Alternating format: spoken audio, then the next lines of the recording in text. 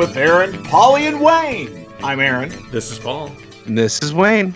Well, good morning, fellas. Hello. Morning. So it has been, 6 weeks since I've been sheltering in place here at Stately Head Manor. And I just got to say, boy, I could use a haircut. Oh, yeah. It's a good thing this isn't a video podcast because it's out of control. We just look like three dudes with hats on.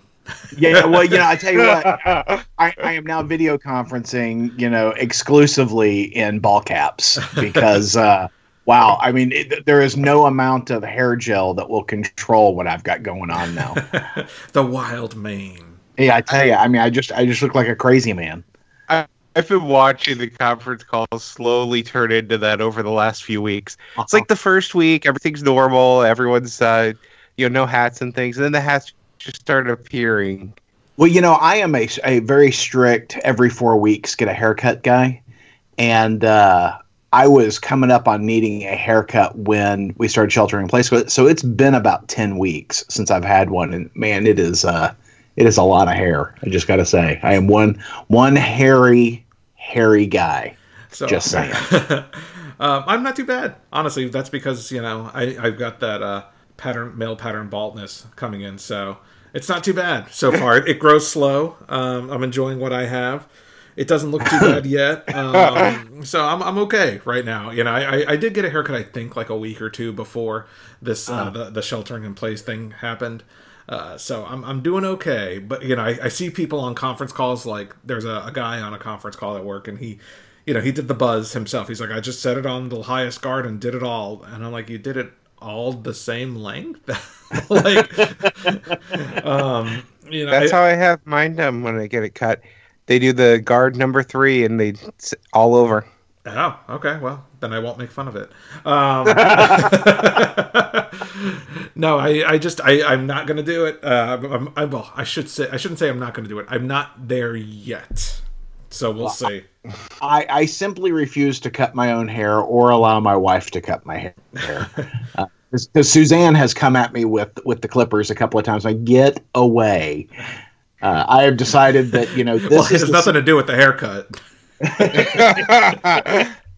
This is the situation that the universe has put me in, and I am going to just see how much like Grizzly Adams I will look on the other side of this. So.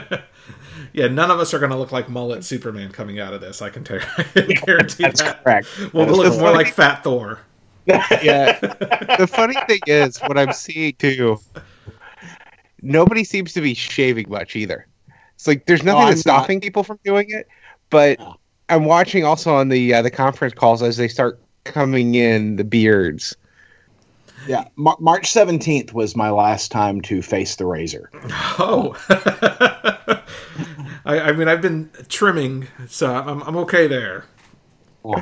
Yeah, I've shaved my neck, but because I don't want to be neck beard guy, but that's all I've done. Because I only ever get to I was 25 the last time I had a beard, and it was a full bright red affair, and I always grow winter whiskers when I'm off for Christmas, but that's really not enough time to grow a beard because I'm only off for about a week or so. So I've decided that I'm really curious to see what it looks like, and boy, it is one white motherfucking beard. Let me just tell you, what a difference 25 years makes from the last time you had a beard. He's going for that Reed Richards look. Well, the last time I had a beard, I had 2 dogs who had never seen me without a beard, and I was trimming it one day, and I screwed it up really bad when I was trimming it, and so I just shaved it all off. So I come walking out of the bathroom fresh-faced, and both dogs barked at me. Who are you? Who are you? So, in non-grooming news, but similarly affected by the current pandemic, this week, AMC Theaters and Regal Theaters announced a boycott on Universal Studios. That when the 2 biggest movie theater chains in America boycott a movie studio, it's not going to last. So it's really just sensationalism news. But what happened is Universal Studios recently released Trolls World Tour, the new Trolls movie. They said, you know what, fuck it. We're just going to release it online, digitally. I think it was like a $20 rental, fee, one of those types of things. And it made more money in 3 weeks than the original movie made in its entire 5-month run. Well, I think the important distinction to make is that it made like $170 million when the original film released to theaters. Mm-hmm. The sequel made like $100 million, but the difference is Universal gets to keep all that. They're not splitting it down the middle with theater chains. Yeah, exactly. The deal with theater chains. I'm sorry, I didn't mean to cut you off. Go ahead. Right. So, what it winds up being is it for that movie, at least, it was a more profitable model for them because, think about movies that, cost $100 million to make and you only make, $110 million back. You're really not getting much back. Or even if you didn't, it cost you $100 million to make that movie and it cost you $110 million. Well, if you're splitting that down the middle with the movie theaters, you've lost money on that film, right? This is a much more, at least for this film, it was a much more profitable model. And so, Universal said, we're going to do more of this. This makes sense for us. And of course, Regal and AMC said, that's a problem for us, and we just won't show your films. Because what Universal was saying, we're going to do some VOD, we're going to continue releasing in theaters. And Regal and AMC said, no. Yeah. And I get immediately it. Universal started backpedaling their comment too. Well, and it sure does remind me a whole lot of what's going on with the retail comic book shops. Yep. It's that fear of the new thing. I don't think it's sustainable. I think honestly, I enjoy a theater experience, but I also enjoy seeing stuff at home. Yeah. I frequently find that I'm a lot more forgiving of a movie that I watch on my TV at home versus a movie that I've gone out to, bought tickets, bought popcorn, bought, really expensive Diet Coke and sat in a movie theater for 2.5 hours that I don't get to pause the show to go pee. I find that I'm not nearly as forgiving on those films. Go ahead. You make a good point. And so this is, it's funny because, I had this conversation with Jen the other week. And she's like, someone asked what my movie taste was. And she's like, if it doesn't have a cape or a hole in the sky, Paul doesn't like it. I'm like, first of all, that's untrue. Leaving out the entire horror genre. Yeah. I'm like, first of all, that's entirely untrue. I said, but second of all, when I go to a movie theater, I prefer to see a big screen movie. Right. Now, that being said, there are movies that I would probably not have paid to go see in a movie theater, or that I would actually pay for the video on demand for like a day and date release. Like I actually paid for that new Ben Affleck basketball movie. I paid $20 for it because I really wanted to see it, but I probably wouldn't have gone and seen it in the movie theater because it was like, it came out the same week as some other big release, Invisible Man or something that I wanted to see with special effects and horror and excitement and big screen stuff. So I saw that, so it feels like to me, especially in this year, especially it seemed like there was a lot of releases scheduled for this year. Some of those, less big screen movies would benefit from an at-home release. And we're going to talk a little bit about this with the Diamond Distribution thing. There's a bit of hypocrisy going on here, which kind of frustrates me. In that, AMC and Regal are like, you know what? Fuck you, Regal, or fuck you, Universal. Meanwhile, Warner Brothers announced that they're going to do the exact same shit and release their movie Scoob, the new Scooby-Doo animated movie that was scheduled to be released in theaters on May 15th. They're going to do that. They're going to release it digitally on May 15th. Nothing from AMC and Regal about boycotting Warner Brothers also. They made a comment about one of the distributors. It wasn't Warner Brothers, but they said something along the lines of they weren't going to boycott Disney because Disney was doing a release digitally, with one of their movies, but they weren't talking about doing it after this was over. That's how they basically, explain away their hypocrisy. Yeah. Well, the same thing comes in when we talk about the Diamond Distribution stuff, right? So Diamond Distribution announced this week at Marvel that new comics from Marvel and Diamond will start shipping on May 27th.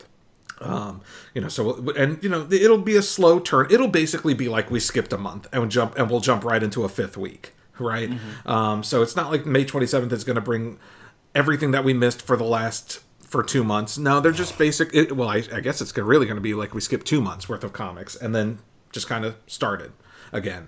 And they're even postponing some of the books that would have come out that next week that we skipped. Yeah, it's almost like everything's been pushed, right? Like it's almost like everything's been shoved an extra, 8 weeks out, essentially. Because a lot of those schedules were already put in place to build up to things like Empire, right? There were a bunch of Empire number zeros coming out. You can't just throw Empire number 1 out there until all those zeros come out, kind of thing. It buys them more lead time too, especially since some folks were furloughed. And I find that when I was saying about hypocrisy in regards to Universal and Warner Brothers and movie theaters, it's interesting because DC found an alternative distribution chain to get some comics out, to release some of the lower selling titles to comic shops, help them stay in business, help them stay afloat, give them product to sell. Comic shops, the vocal minority of comic shops, I will say, bitched about it. And one of the gripes was, I don't know why DC is doing this. It's like they intend for us to put our employees at risk just to sell their product. But I don't see anyone really bitching about Marvel doing the same thing come May 27th. Right. It's no safer on May 27th than it is this week when DC started releasing new product. So I don't understand. For me, it's a bit of a frustration, and it shows the hypocrisy very easily in situations like this where they're so vocal about DC. Like, DC, you suck. You're putting our employees at risk. And then Marvel comes out and they're like, oh yeah, great. Marvel back in stores, May 27th. Come get your shit. It's interesting to me. Now, don't get me wrong. I'm happy because comics are coming out regardless. But First, Paul. Yes. I do like your pronunciation of the word hypocrisy. I did that for you, Aaron. I did it for you, and then I self-corrected. It does make it sound like you are from North Carolina. The hypocrisy. But I think in most cases, it's very evident of antiquated models that are unwilling to change with the times. Yeah, especially when you think about the fact that none of us really care about when the books are in the store. We care about when they're in the Comixology app. That's right. You're number one, you're always going to find people who are going to complain. Hell, that's what, 10 years of this podcast is about, right? I'm literally complaining right now. Yeah. But I feel like the majority of comic shop owners were really appreciative that DC was giving them some content to sell. Yeah, I follow several online via Instagram, as well as get email updates from a couple of them, and everyone that I follow seemed to be pretty darn excited that they were going to have something new to sell. Mm-hmm. Yeah. And I've watched a lot of guys who have I don't want to use the term liquidated their stock, but they were really pushing stuff that's been on their shelves for a long time, just so that they could make room for the new stuff when the new stuff gets here. Because I think they're counting on pent up demand when people can get back into comic book shops. Agreed. I think and that's why I said the vocal minority, right? Because those are the ones they put there on the articles. But in general, your average comic shop that's appreciative to sell products, to do the right thing by their customers, to have curbside service, comic delivery, whatever. They're just doing their business. They're not out there on Newsarama bitching about DC Comics. They're just doing their business. They're supporting their customers. The very unfortunate thing is the vocal minority in this case are the ones that are considered to be the leaders in the retail industry. That vocal minority have the ear of all of these sites that are doing really shoddy journalism.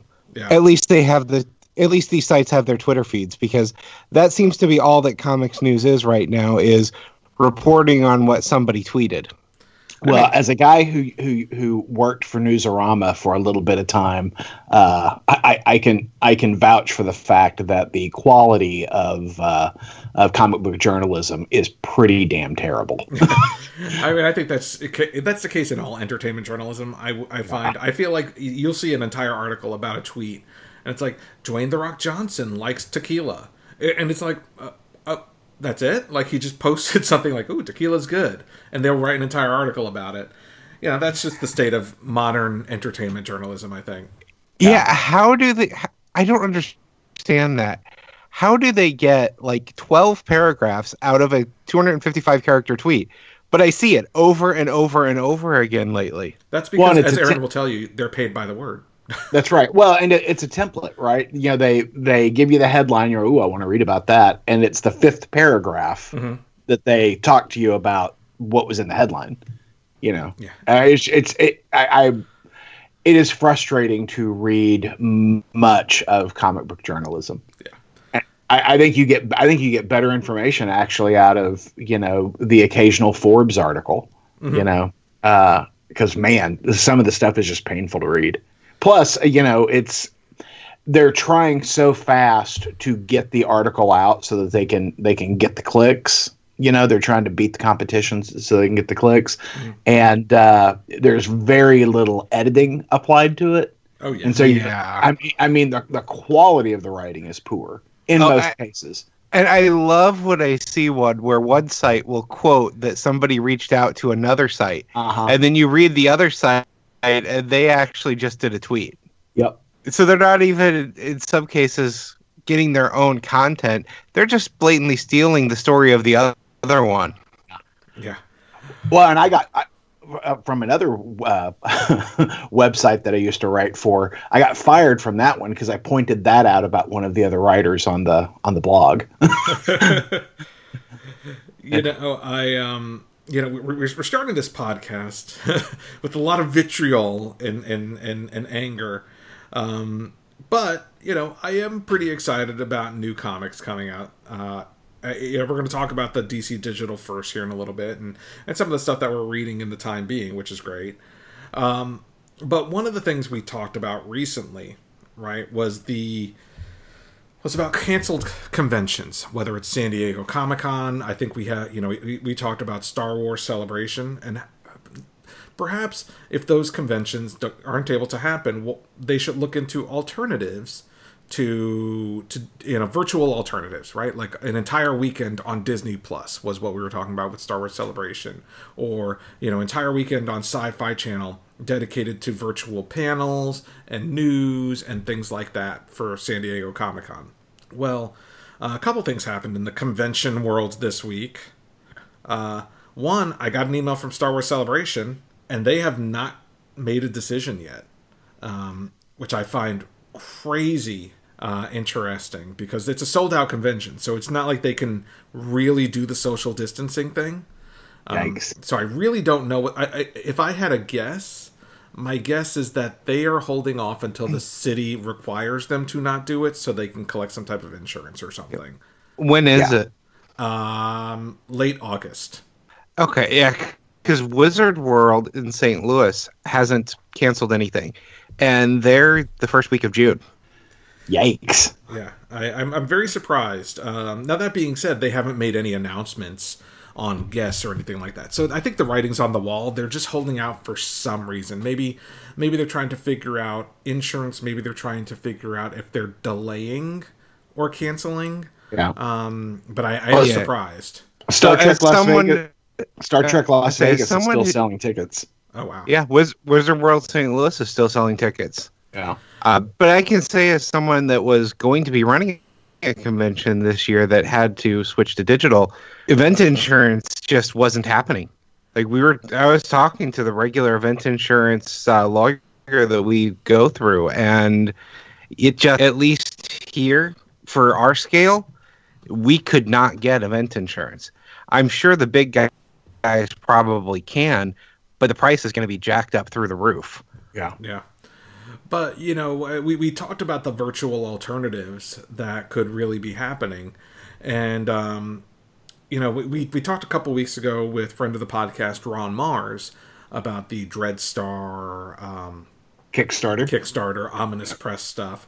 And, he was supposed to be a guest at AwesomeCon in DC and is still scheduled for AwesomeCon, which has been delayed until December.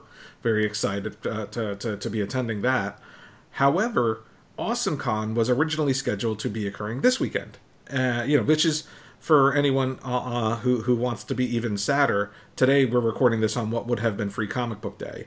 But AwesomeCon was supposed to happen this weekend, and instead they're doing a virtual AwesomeCon, including short film festivals, including panels with Zachary Levi, who is going to be one of the headlining guests, and other celebrities. They're doing virtual Q&As. They're going to be doing virtual panels, at virtual film festivals all throughout this weekend on their Facebook page, and I think that's a fantastic idea. We've seen some people kind of branch out, like Jonathan Frakes did a live viewing of Star Trek First Contact this week. The Russo brothers did Avengers Endgame, I think, last weekend. This is stuff that is really great content that's out there, and I hope that more conventions, specifically speaking about San Diego Comic-Con, embrace this kind of thing if they can't happen. Yeah, I have 3 different conventions this weekend that are virtual that I signed up for. And that doesn't even include like my work industry conferences. A lot of them went virtual too. So there's all this free virtual training out there, because when these places go virtual, they don't seem to be selling tickets for the content. It's just free out there. So there is one today as we record this for Star Trek, and with Garrett Wang, Star Trek Voyagers, Henry Kim, and Duncan Patrick McNeil, the guy who played Lieutenant Paris. Uh-huh. They're doing a virtual panel today, and kicking off the podcast that they're going to be hosting. But the way it is a for pay, and it's kind of like pay what you think, pay what you value, and it's this process where you can tip in. Right. So as you're enjoying it, you can continue to tip in, and the tip ins are small, like $1 less. And whoever tips in the most, this is why I thought this was really interesting, will win 5 minutes, alone in a Zoom chat with the 2 actors, as well as be entered in for some other stuff. Everybody who participates, I guess, gets entered in for a drawing. But it was sort of an interesting model that it's kind of like, pay what you want, but you're rewarded if you pay more. I thought that was kind of cool, because it made it very, very approachable to enjoy that sort of thing. And it also, reimburses the actors. Yeah, one of the ones I have listed today is Comic Conline. Mm-hmm. And it's one that was created for all of the artists out there that are furloughed and such. And there's a lot of interactions, but it also is pushing people to buy their art to help kind of support those comic artists that right now aren't getting paychecks.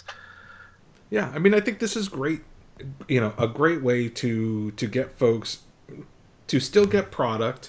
And, to Aaron, you make a good point, because that's essentially like the YouTube super chat model.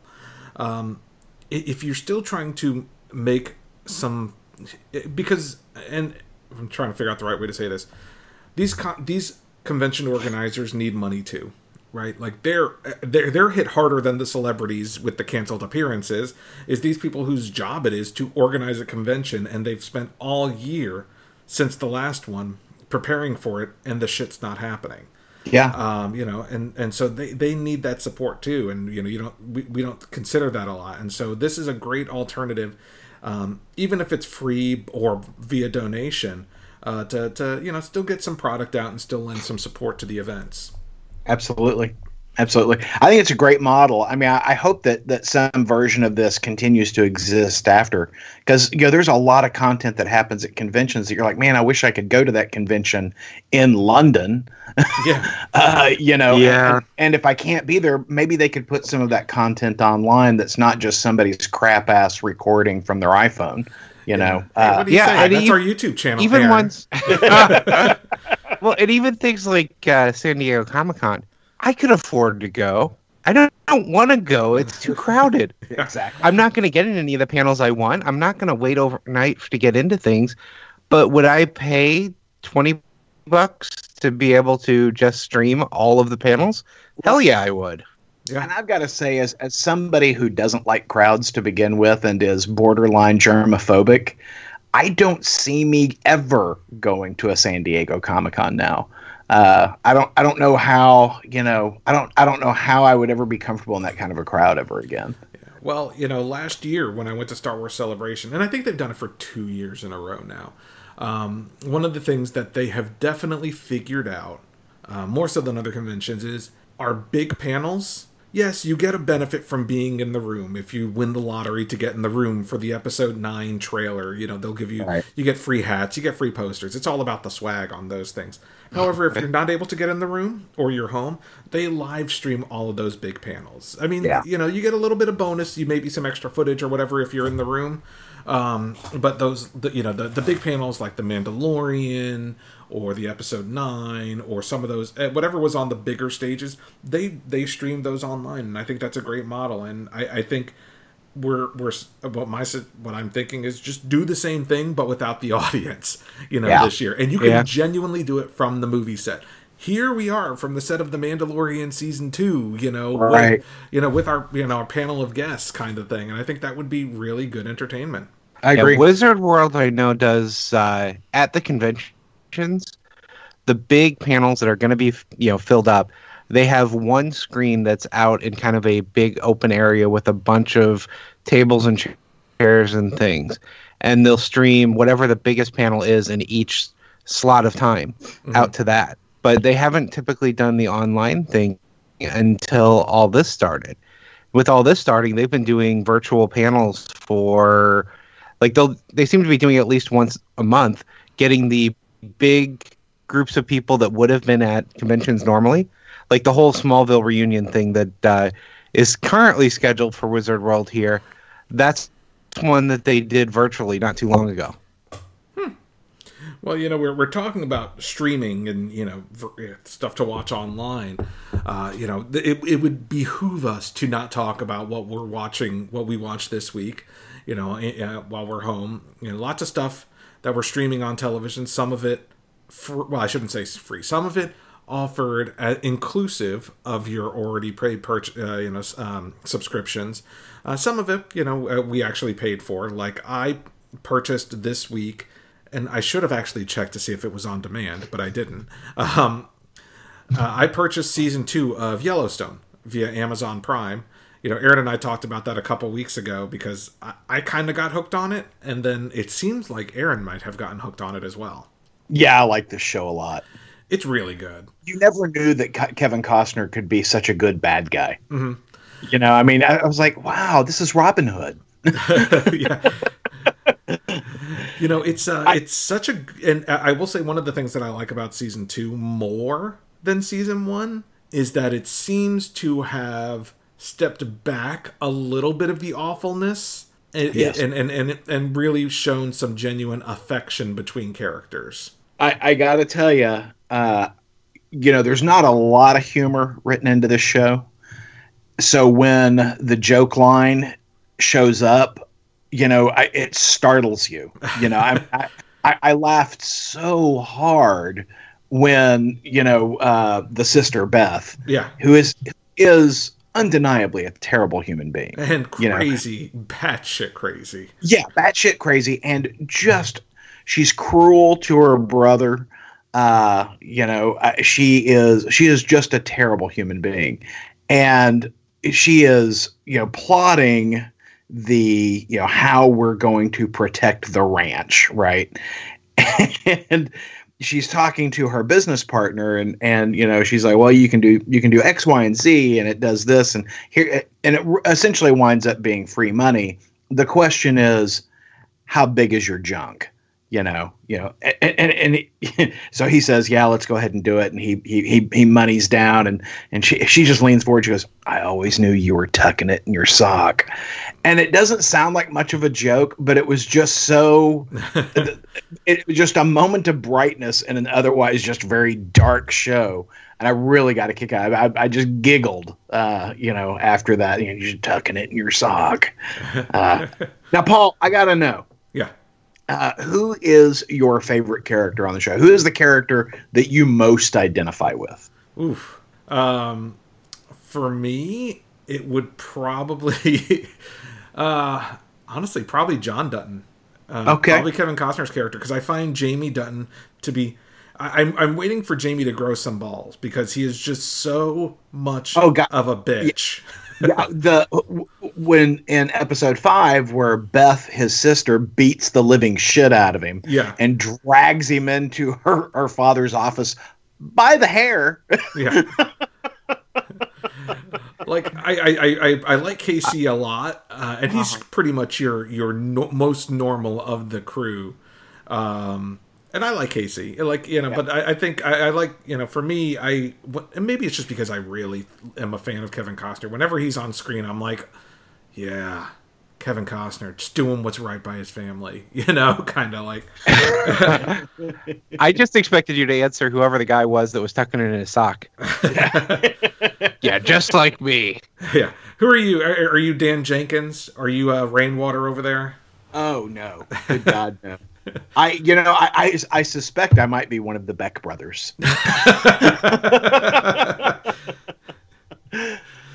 Wayne's like, I don't understand any of this, and that's okay, Wayne. It is. I will say, it's not your jam. It is surprisingly engaging for me, and because I like a good. We talked about Taylor Sheridan being from Sons of Anarchy and Sicario. He did the Sicario movies, which I adore. I just, I wasn't sure that I was going to dig this show, and it really has just gotten better. It continuously gets better for me, especially this season with more emphasis on the ranch hands, which I am genuinely enjoying. Yeah, that's a lot of fun. Yeah. I like Jimmy. I like Jimmy. Jimmy is the, fuck up former meth dealer who's now, been jumped into the Wrangler gang of ranch hands. And him not being able to ride a horse is just killing me. Yeah. My balls! Well, and then you've got Rip, right? Rip is an interesting character for sure. Well, I will say I think Rip is one of my favorite characters in the show. Agreed. He's noble in his darkness, right? Mm-hmm. He is exactly the man that the ranch owner John Dutton needs him to be, mm-hmm. and is happy to do that. And he is genuinely noble in his relationship with Beth, who just treats him like a dog, and not like Wayne and I treat dogs. No. I feel like the more we describe Rip, the more he sounds like me in my day job. So maybe Rip is me. Maybe.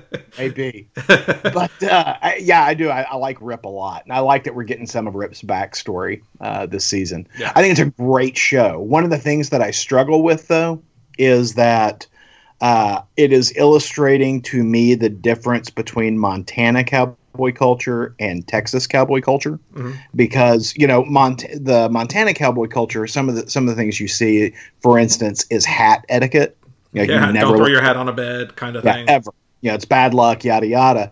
But one of the things that drives me crazy is Texas cowboy culture is you don't wear your hat indoors. Mm-hmm. And I just struggle with the fact that all these guys are wearing their cowboy hats inside, and I'm like, oh, that must be a Montana thing, because the guy next to you would be thumping you going, take your hat off. You don't wear your hat inside.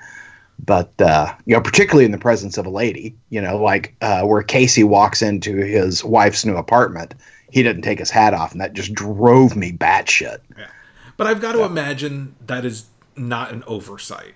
No, I think so. I mean, and I've noticed it throughout the show. Like, John is sitting in the restaurant with his hat on. Mm-hmm. I think that's got to be a Montana cowboy culture thing, because I think somebody by now would have said, that's not the way hats are worn. I mean, I truly believe that that's intentional. We read about the ranch that they filmed this on. Oh, did you? So because it's gorgeous. Yeah, it is a privately owned ranch that basically they rent out for a couple months a year to do the filming. Right. From the owners. Even though Kevin Costner does have a ranch, You're not going to shoot on his ranch. That's his ranch. That's his ranch. No, That's right. they film at a different ranch that is privately owned, and it is gorgeous. And I know we're talking a cowboy show on a comic book podcast, but Yellowstone is really, really well done. And we'll talk about comic stuff here in a second. In fact, unless you have anything else to say about Yellowstone. No, just that it's fantastic, and the introduction of the Beck brothers this season. Oh yeah. The number one, the entire show is brilliantly casted, and there's a bunch of folks in this show that you're like, oh, I know that guy. I know that guy. Mm-hmm. I mean, just a whole bunch of that guys in this show. And the second season just brought on additional talent, and I forget the guy's name. Is it McDonough? Neil McDonough or something like that. I think, yeah. He's a bad guy in everything he's in. And he was in Justified. I loved him in Justified. And by the way, Paul, if you're enjoying Yellowstone, you really should check out Justified. I think it's on Amazon Prime, so maybe I will. It is. It streams for free it's included in your subscription on Amazon Prime. It is a fantastic show, just as Yellowstone's a fantastic show. I think the thing that I enjoy so much about Yellowstone is that the scripts are smart. Mm-hmm. And the actors are terrific. Even Jamie, who is just a sniveling, whiny bitch, who I assume is going to have a crisis and man up. God, I hope so. Because how long can you be that guy? Yeah. How long? I was, he's gay, though celibate.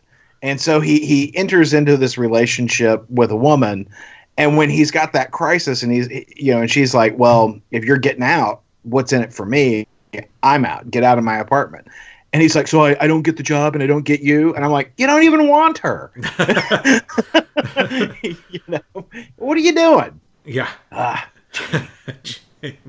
Jamie.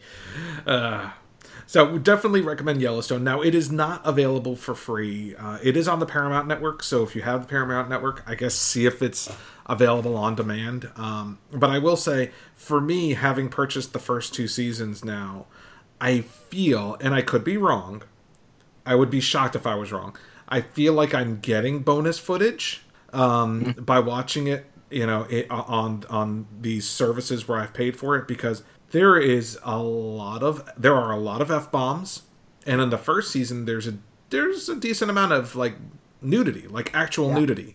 Not like butts like you see on NYPD Blue or something. Like, no, you there's some nudity on there.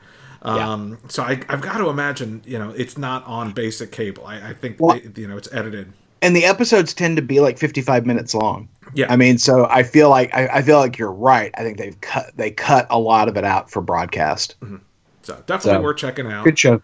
Now, another thing that I paid for. Now, I paid the same amount for season 2 of Yellowstone as I did for Birds of Prey, and I feel like one was a much greater value for my money. So I've been really curious to hear your opinion on this movie, Paul, because the trailers I thought looked really horrible. I did too. So we talked about Birds of Prey, and not to get too deep into it, but we're not like women haters or anything like that. So it's not like we were predisposed to dislike Birds of Prey like some, anti-women people online. It just, in fact, I was quite looking forward to it. Huntress, Black Canary, Harley Quinn, Cassandra Cain, Black Mask, and Mr. Zaz all in one movie. I was psyched. And then the trailer came out. I'm like, this looks like shit. And then a second trailer came out, and I'm like, this still looks like shit. But then the reviews came out. It looked like they were ruining some of our favorite characters. And that's what I got out of the trailers is, there are quite a few of these characters I absolutely love, and they're going to butcher them. So that's why I hadn't seen it yet. Yeah. So, I will say, I did, the reviews were pretty universally good on Birds of Prey. And everyone I know who actually saw it enjoyed it. So I purchased it when it first came out on digital, and I finally got around to watching it this week. And I will say, it's not bad, but it ain't great. You know, for me, I'm okay separating my comic book anticipations or my comic book expectations from a movie, right? So, yeah, to Wayne's point about, you know, I feel like this will ruin our characters. Other than Harley and Huntress, everyone else is that character in name only. So like Mr. Zaz, Black Canary, Cassandra Cain, those are just names they use. Those are not the characters at all that you know from the comic book. You know, they may have loosely similar origins-ish, or they may have the same, you know, names, but they're definitely not the characters you recognize from the comic books. Huntress, for the little bit that she's in the movie, is pretty spot on, I will say. You know, it's an interesting movie in that it doesn't quite go to Deadpool levels of craziness, which is kind of what I expected after reading the reviews. It's a lot more subdued than Daredevil. It's not as violent as I'd read. In fact, other than profanity, I didn't really see anything that wouldn't have made this movie PG-13. Really? Yeah, there wasn't like... There were a couple of, like, hit someone with a bat kind of thing, but there wasn't, like, blood and gore. You know, it wasn't like The Raid, which is one of the reviews I've read. It's got Raid level violence. No, it really doesn't. You know, it is a fun movie. It was enjoyable. It was definitely better than Suicide Squad, right. But still kind of in that vein. You know, it's a fun movie, I will say, but it's not great. And you know, I kind of expected it to be, you know, I kind of, given every review I've read, and maybe it's just because everyone went in with low expectations, I kind of expected it to be better, honestly. But it's not as bad as it was advertised. I will say the advertising certainly didn't help it. You know, didn't really portray the story as it was really unfolding in the movie. It was well filmed, good choreography, some interesting, you know, camera work. You know, the Ewan McGregor was good as Black Mask. The main cast of actresses really doesn't. You know, Harley Quinn, obviously, Margot Robbie does a great job as Harley Quinn, but the other actresses really don't have like a lot of meat on the bone. You know, so I wouldn't actually call it an ensemble movie. You know, because it's really kind of not. But it is worth watching. I would not have paid. I did pay $20 for it, but I would say if you're holding out for it, you know, maybe trying to figure out, is it worth my $20? I would say wait. You know, I would wait till it airs on HBO, or I'm assuming it'll probably be on HBO Max. You know, if you end up getting that subscription pretty soon, so I would just wait till then. It's not going to blow your socks off. HBO Max is the thing that's going to make me, Paul. I can't wait for HBO Max. Well, here's the thing: I already pay for HBO through Amazon. You know, because I do it through there instead of through my cable subscriber. And it's the same price as HBO Max. But right. I really don't want to install another app. I really wish they would just make the HBO available on Amazon and just make that HBO Max instead. Yeah. Yeah, I'm actually confused by all the different HBO apps, to be perfectly honest. There's HBO Now, Go, and Now Max, I guess. Yeah. I don't do any of them. Yeah. The shows that are on HBO, I've bought on DVD. See, the for me, and I know listeners, I've said this before, but you know, you're going to get all the content from HBO, plus you're going to pick up the DC streaming service stuff, plus a number of other content sources. You're going to get all the Looney Tunes. I'm super excited about all the Looney Tunes. I got some Foghorn Leghorn to watch, man.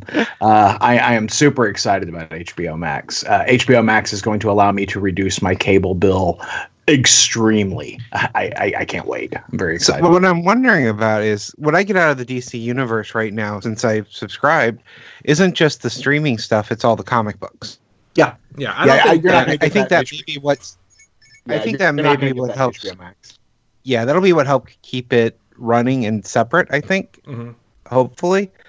But I was curious, have either of you watched the old Birds of Prey TV show from the show. Early 2000s? I rewatched the entire series this week.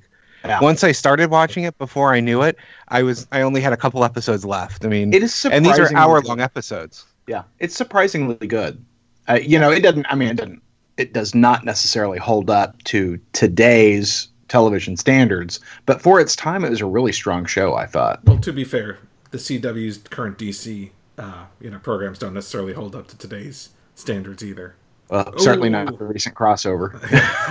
Yeah, but at least visually they do. Because that was the one thing as I'm watching, I get to the episode of Birds of Prey that has Clayface in it. Mm-hmm.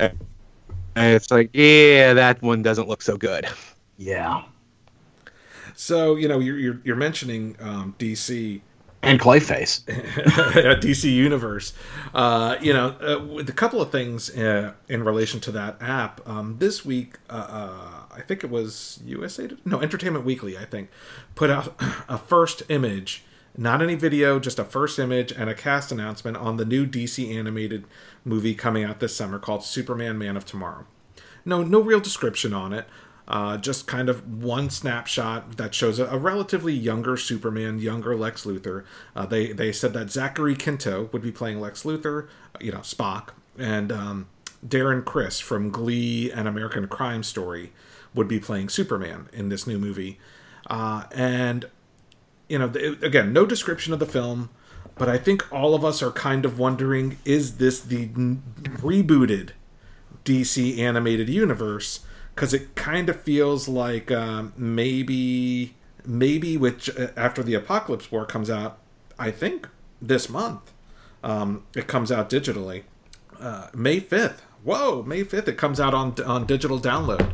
That maybe they're going to reboot that animated universe, and I'm wondering if that's the start of that Superman Man of Tomorrow will be the first in a new line of DC animated movies. Yeah, it certainly looks like it could be. I don't know how I feel about Zachary Quinto as Lex, mostly because I already associate him with characters, so the voice may throw me a little bit at first. I gotta say, Zachary Quinto I think is an inspired choice for Lex. I feel like his voice is indistinct enough for me not to feel like that's Zachary Quinto. Darren Criss, I don't know enough. I know he was on Glee. I know he was on American Crime Story, which I only saw a couple of episodes for. It was the one where he was the guy who killed Versace. But I don't really know him from anything else. I will say it'll be hard to top Tim Daly or George Newbern, who are my animated Superman voices. Not a big fan of Newbern, but I really like Tim Daly. I liked Newbern once they made Newbern different. Because it seemed like Newbern was doing a convincing Tim Daly impersonation for a while. Yeah, and then when he got into season 2 of Justice League, and when they made Superman a little less of a bitch, and they actually had like Superman get angry and stuff. I feel like that's where Newbern really shined. But Tim Daly was definitely better. And Tim Daly was actually the voice of, we talked about this a few weeks ago, the Batman Superman story, which is also on DC Universe. It's the season 5 two-parter premiere of the Batman series. We talked about the Batman versus Dracula. The Batman Superman story was their two-parter that introduced Superman to that universe. And so you have Reno Romano doing the voice of the Batman. But you also have the cast of Superman the Animated Series reprising their voices. So you got Dana Delaney as Lois Lane, Clancy Brown as Lex Luthor, and Tim Daly as Superman. Yeah, that was a really nice to have those guys back, wasn't it? I mean, you just felt like you were going home. Yeah, even though the designs were different, and I'm sorry, it was George Newbern as Superman in that. Ooh, I got that wrong. It wasn't Tim Daly. No, it was George Newbern. I'm looking at it now, which is wow. I was wrong. I stand corrected. The rest of them were the same. Yeah. But it was Tim Daly. I thought so too. Definitely, he did a convincing Tim Daly too. He did. Yeah. But yeah, so the rest of the cast we talked about, and this was a two-parter that started, in season 4 of the Batman. They formed the Justice League, but without Superman. And then, season 5 is where Superman kind of comes into the show and joins the rest of the Justice League. I think they had Martian Manhunter, Green Arrow, The Flash, and Green Lantern and Hawkman. And so it was George Newbern, Dorian Harewood, Chris Hardwick was Green Arrow, Dermot Mulroney was Green Lantern, Robert Patrick was Hawkman. So they're pretty decent cast. But this was the season premiere, 2-parter, introduced Superman and those Jeff Matsuda designed characters. And Aaron, this was kind of only your second toe in the water on that Batman show. Well, a third maybe. Given that I watched the first season and really didn't like it. And we've talked about that before. It felt like the animation was done on the cheap. But I saw the Batman Dracula, the Batman versus Dracula. So I guess that would qualify as my second toe in the water. And then my third toe would be these 2 episodes. And I got to tell you, I loved them. I thought these episodes were great. Yeah. This was a show that definitely started a little weaker and really grew into its own. Mm-hmm. By the end, the show was absolutely incredible. And with these 2 episodes, it just screamed John Byrne Superman era to me. I mean, the story's being told, Superman not being part of the Justice League founding and being kind of aloof and not wanting to join them, wanting to do his own thing. The whole interaction between him and Batman around Krypton and eventual trust, all of that screamed the era of Superman that's my Superman. Yeah, I enjoyed the hell out of it. Revisiting it, it was funny to me that Superman gets his ass kicked a lot in these 2 episodes. For his introduction to the show, it pretty much starts with Metallo kicking his ass, and then Batman kicking his ass. And Lex Luthor kicked his ass in the middle of that too. So I found that interesting. And then who was the one that shot him with the red? Bane shot him with a red sun gun. So Superman just gets his ass kicked a lot in these 2 episodes. But I did enjoy it, and it's written by Alan Burnett, so it has that pedigree from the Justice League animated series and the Batman animated series. So it also has that feel, and I like that they focused more on Lex Luthor and some of those Superman villains, but also featured some of the Batman villains and not the cheesy ones. Yeah. So I thought it was really well done. It made me want to watch more. It made me want to revisit the 2-parter before it, which was called The Joining. Which was the formation of the Justice League against the alien invasion that they mentioned at the beginning of this 2-parter. It's an awfully good show. It's made me want to go back and rewatch the series. The second season, or watch for the first time for me. Watch the second season and beyond, because it really did turn into a good show. Really couldn't stand the first season of that show, though. Yeah, I get it. I remember the first couple episodes. I disliked it, but by the second season and on, it got to be an incredible show. Yeah. And I think one of the things I didn't like, there's some of the character choices for designs that I really dislike. I hate their Joker appearance. Oh God, same here. Hate him. It grew on me. I think that, like Wayne said, it's on DC Universe right now. Worth checking out. It really starts to pick up in the second season, but I think the third season is where it really starts to stick the landing with the introduction of Batgirl, and just kind of stays consistent from then on. So definitely worth checking out if you're looking for something to watch or revisit. Yeah, or you could go with Young Justice that starts strong and continues strong all the way through. I'm only about 5 episodes away from finishing season 3 now, and that show continues to surprise me with how dark and how adult the stories end up going on it. Just incredible show beginning to end, and I'm always amazed by the deep cut characters in there. I have a harder time coming up with a character that hasn't been on Young Justice than I do one that has. All right, hey, I know we're all kind of starved for content right now, and I want to make a recommendation. The writing team of Larry Niven, Jerry Purnell, and Stephen Barnes has been a group of creators that I have followed for more than 30 years, and they just finished their final entry in their Hurot series. that started off with Legacy of Heorot, Beowulf's Children, The Secret of Black Ship Island, and ends in the newly published Starborn and Godsons. This book is notable not just because it completes the saga of Earth's first colony in space, but it also is the last book that Jerry Pournelle wrote or contributed to before he passed away a couple of years back. The book is fantastic. Just the story itself is fantastic, brings a very satisfying end to this saga. But I will also say that there are two essays that open up the book. One by Larry Niven, who, he's the writer of Ringworld, the known space books. Stephen Barnes is the guy who wrote with him the Dream Park books. They both write essays about Jerry Pournelle, and Jerry Pournelle is the guy who brought you, Janissaries and other wonderful books. I was emotionally moved by each of these essays. And so if you're a Jerry Pournelle fan, if you're a Larry Niven fan, or a Stephen Barnes fan, if you like these three authors working together, or any of these authors working independently, I highly recommend this series. And I got to tell you, I find these books pitch perfect. I have reread Legacy of Heorot many times over the years. And I consumed Starborn and Godsons. I finished it in less than 3 days.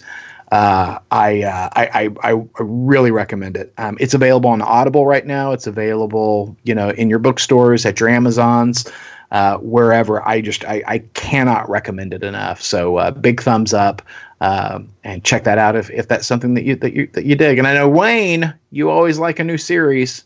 I do. Is it on Audible? It is. All 4 of them. And I got to tell you, Legacy of Heorot, is about Earth's first colony and, what they have to do to survive on this alien world that's got some really interesting aliens. And each of these, just like you'd expect from a Larry Niven, Jerry Pournelle book, is hard science fiction. It is based on real science, and then a lot of speculation. And it is fascinating.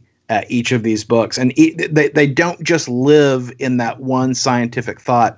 Each book proposes something new stemming out of the original concept. I love that it really hits you in your science brain.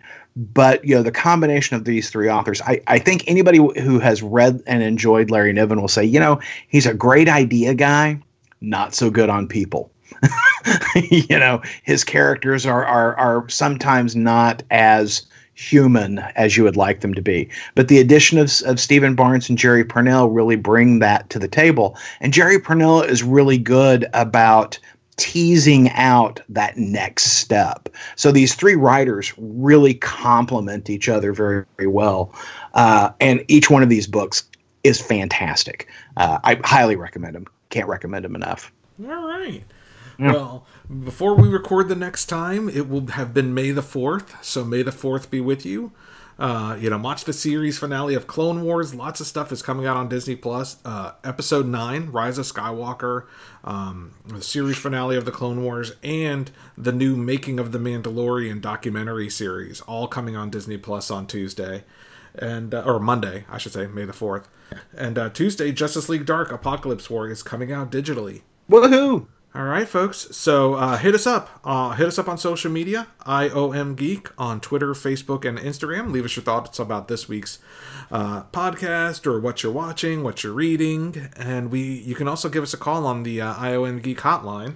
972-763-5903. That number, once again, 972-763-5903. And if we use your voicemail on the air, you'll win a coveted, valuable Ideology of Madness surprise.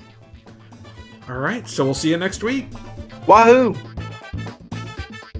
Podcast theme music graciously provided by Mark Andrew Pope. For more information, visit markandrewpope.com. Funny Books with Aaron and Polly is a production of ideologyofmadness.com.